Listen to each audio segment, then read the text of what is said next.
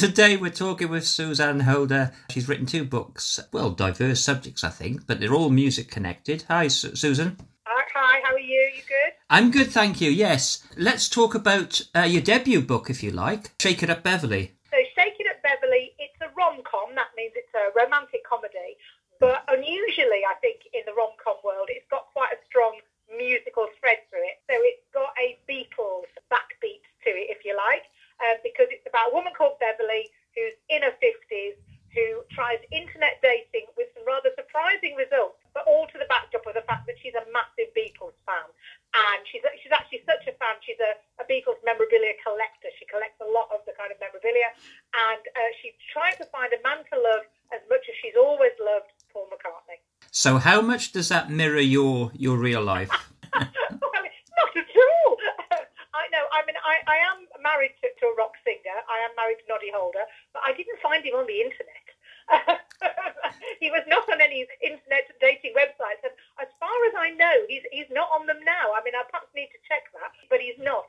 We've been together 33 years, so internet dating wasn't a thing when we got together. As a writer, you always draw on your own experiences, obviously. So what I have drawn on is my love for music. Also, what I've observed over the years of being with Nod and around the music industry, of how important music is to other people, how important being a fan is, and how that actually, there's a whole world of fans out there who link with each other and understand each other. It doesn't mean it might not be the Beatles or, whoever you're into. There's communities that come up and a kind of sense of belonging. And I think I've tapped into that a bit as well. Also, it's about a woman in later life shaking her life up. And as a woman in my 50s, I definitely shook my life up when I started writing books and got a deal with HarperCollins and became a published author. So there's all sorts of crossovers like that. Were you a Beatles fan when you were younger? Yes, I was. I was a bit of a... I have to say, my kind of icon of choice was always Elvis Presley. I was a huge Elvis fan. And so, when we talk about my second book, that draws very heavily on that kind of love for Elvis. But of course I was a Beatles fan, and I just think, just re-watching the Get Back documentaries that were out, obviously, just last year, just before my book came out, actually, you just fall in love all over again, and that body of work, I don't believe will ever be surpassed. I mean, I just think the people, I don't really trust people who say they don't like the Beatles. I find that an odd statement to make, because there is something there for everybody. You might not like everything, but there is something in the work they do, and the work they've done, and it will always stand the test of time, I believe. When I was young, I remember my parents taking me to see the Seekers in Bristol. Same night, somewhere else, the Beatles were playing there, and I've never forgiven them for that.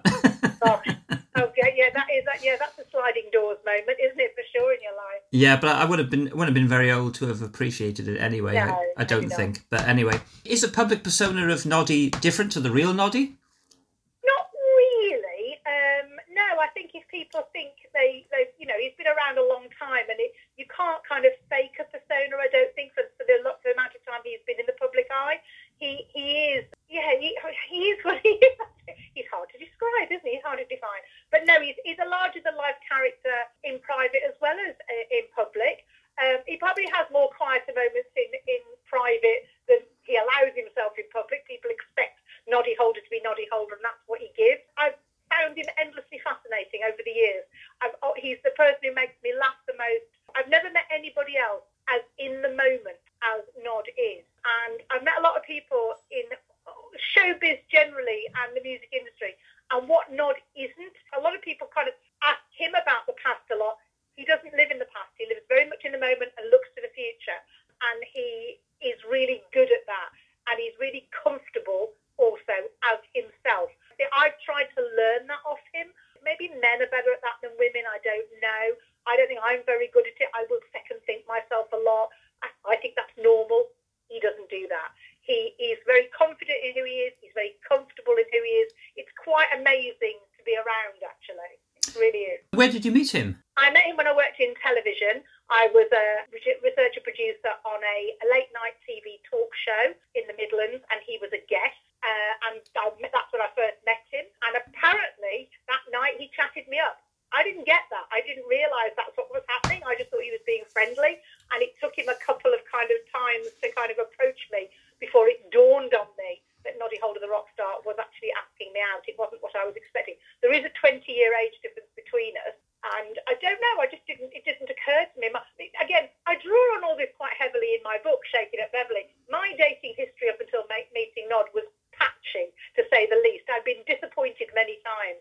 And so I wasn't really expecting much. And a guy as great as Nod to kind of ask me out and want to hang out with me just didn't really occur to me. And so it took a while for it to dawn on me that that's what was happening. But hey, you've been, together now for 33 years, so... Correct. Yeah, and they said it wouldn't last. Just goes to show, I mean, and again, if I'd gone on a dating website, would I have put, lead singer of Slade, 20 years age difference? At the time, he was a smoker. He isn't now, hasn't been for many years. But that would have been a complete no-no to me. And I think what it proves, and this is what Beverly does in the book, she tries to play the system with internet dating and thinks she's going to rule out all the kind of dodgy guys that are out there. And, she thinks she's cleverer than ever. She'll ask the right questions and she'll get the right people. And life doesn't work out like that, because you can meet dodgy people anywhere. They're not just on the internet. And just because you think you know what you want, what that doesn't kind of take account of, which certainly happened in my life and ends up happening in Beverly's, is you can't predict what will be the chemistry that when you meet somebody that does do it for you. On paper, it's one thing, but in real life, it can be something very different. And you need to be open to that, I think. Otherwise, you could miss a cracker. Well, there we go. There's for all you women out there, yeah. And there's some good advice there. And men. And men, of course. Don't prejudge too much. Because and Beverly tries to do that. She puts out, I don't want people who are real ale drinkers. I don't want people who've got this hobby or that hobby. I don't want a Morris dancer. She thinks she's being very clever. And actually, what comes through the door they're not right. They're not what she wants. And she thinks she's kind of going to play the system and it works. And of course, you always end up with a person you don't expect to end up with. Yeah. Now, Elvis is back. Just describe that one then, Susan. So my second book is called Rock and Rose. It's set in Memphis. It starts in Wales. It's about a young girl who travels to Memphis to solve a family mystery. And while she's there, she falls in love and she uncovers the secret romance her grandmother had.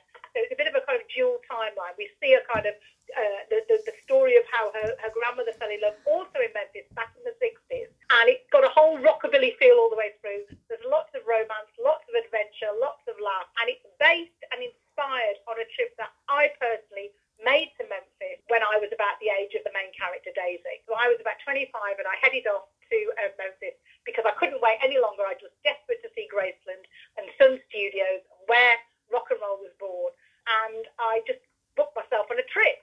And when I got there, found I was the only one travelling alone. We were in a group, but everyone else had a partner or a friend or were in a group. And a couple of very odd things happened to me that I lifted completely and used as my inspiration points for the story. The first thing was that I got there, and to my utter horror as a 24-year-old girl who travelled all across to America on her own, they hadn't got a room for me.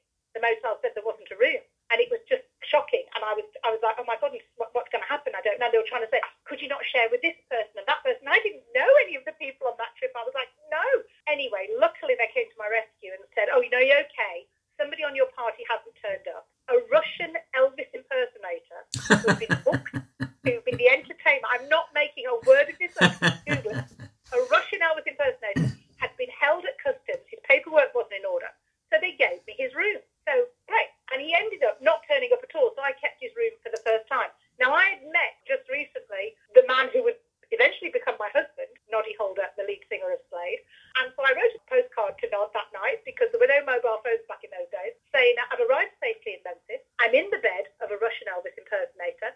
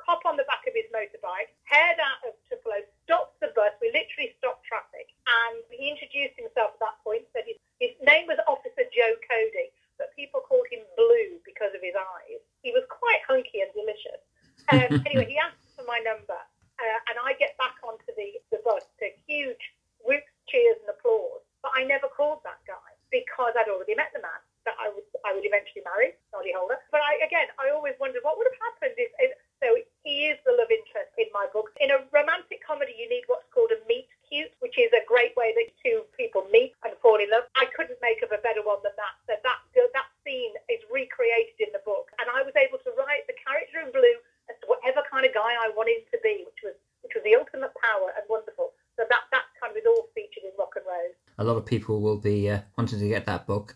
Connection with Wales and Elvis, of course. Have you ever been to the Elvis convention in Porth Call? No, I haven't. I've heard all about it. I mean, my heritage is where my mum was from the Mumbles, so I am half Welsh. And I know Wales very well, but no, I've never been to that. Have you ever been to that? I have. No, I am Welsh, and I've got to tell you, my late father had dementia and Parkinson's, and for a day out, I thought, let's go along to this Elvis convention at Porth Call. So we packed a wheelchair, and away we went, and I went into this cafe. Of course, everyone, as you know, there is dressed up as Elvis or Elvis memorabilia everywhere, Elvis songs, and we went in this cafe, and there was 3 women on the other table next to us where we were sat down. All had their Elvis T-shirts on and wigs and things. So I went to the counter to get some drinks for my father and myself. My father was at the table on his own, and one of the ladies leant across and said, "Do you like Elvis?" And my dad, as straight as anything, said, "Never heard of the bloke."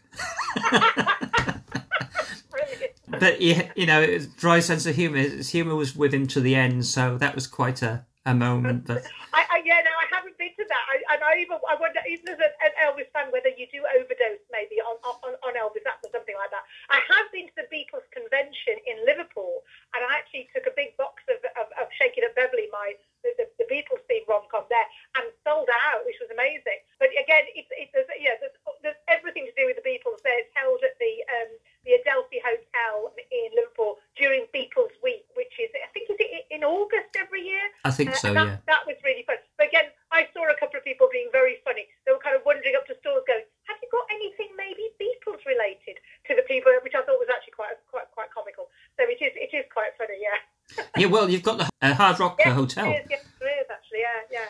Well, I know your book would sell out in Porth Call, that's for sure. Well, Susan? I do wonder whether I should make an approach, actually. I haven't done that as yet, but if anybody knows anybody there who would like to know, I don't know whether authors go there. I mean, I would be willing to go, maybe and sign some books and sell some books, but it's difficult to know. It's hard to know where the best places to go are for things like that, but that probably is quite an interesting thing. But yeah, I mean, both of the books, both the Beatles one and the Elvis one, I mean, I have done my research. I have been, obviously, to Memphis a couple of times. I obviously know Liverpool very well. And as a former journalist, I have used the story of the Beatles, the story of Elvis, and woven that all through. So for the people who, and you've got to be very careful, because for people who are fans and who know that stuff, you've got to be accurate. I hope, I haven't been pulled up on anything that's wildly out of how I've described things or how things were. And for people who don't know, then you want to give them that flavour. You want to introduce them to all those all that information in a kind of fun way, which I hope I have done in both of the books. Because, as I say, as a journalist, it's very important to me that, I get all that right, as well as it being, a funny story and a romantic story all woven throughout that. And I've written 2 books that are books I think that I would want to read.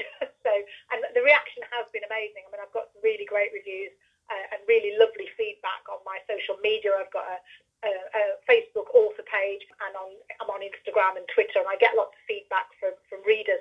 The amazing thing to me, and the amazing thing to HarperCollins actually, is that a lot of blokes read them because they are drawn in to the fact that there is that kind of Beatles backbeat, there is an Elvis rockabilly feel to it. It's not just a rom-com that they think they won't identify with. Although I think quite a lot of men like they certainly like romantic comedy films. There's a lot of romantic comedy films that I think men like as well. But I get a lot of readers, male and female, which is great. They're available in paperback, and they are available in e-book as well on a Kindle, so you can get both kind of versions, whatever. And Shake It Up Beverly is also available in audio book, so it's there as well. Lovely. Final question, Susan. With 2 books now done, have you ideas on a subject of a 3rd one? I have ideas on the subject. It's very early days. I am currently working on it. I think my next book will again have a musical tangent to it. I don't think it's going to be as kind of in-depth as the Beatles and Elvis kind of information as there is the first 2, but there will be a flavour. But I'm not revealing at the moment what the musical connection is, just in case I change my mind. But I feel, after doing the Beatles and after doing Elvis, I've got to follow it up with something else that is worldwide known, because they both were. And I also think it's time for maybe a female artist to take centre stage. Ah, okay. So that's the way I'm heading. So you can make up your own minds where you think that might be going. Yeah, well, we'll have some fun there, trying to think up some names there. Well, I wish you all the best with your books. Thank you. And we'll look forward to, if a third one comes out. You can go into any bookshop and order it because it's HarperCollins published. It's not necessarily on the shelf in every bookshop. No. Don't have mass distribution. But you can order it from any bookshop, or as I say, it's on anywhere you order your books, either in paperback or Kindle, whether it's Smith's, Waterstones, Amazon, or any other Foils, any other kind of place. You can go online. You can get them anywhere. Rock and Rose is only 99p on Kindle right at this moment, so it's a bargain. Wow, there you go. Want to get a bargain? That's where to go for that. Well, Suzan Holder, lovely speaking with you. Wish you all the best. Okay, lovely. Thanks. Lovely speaking with you. And you take all the best. care. Bye-bye.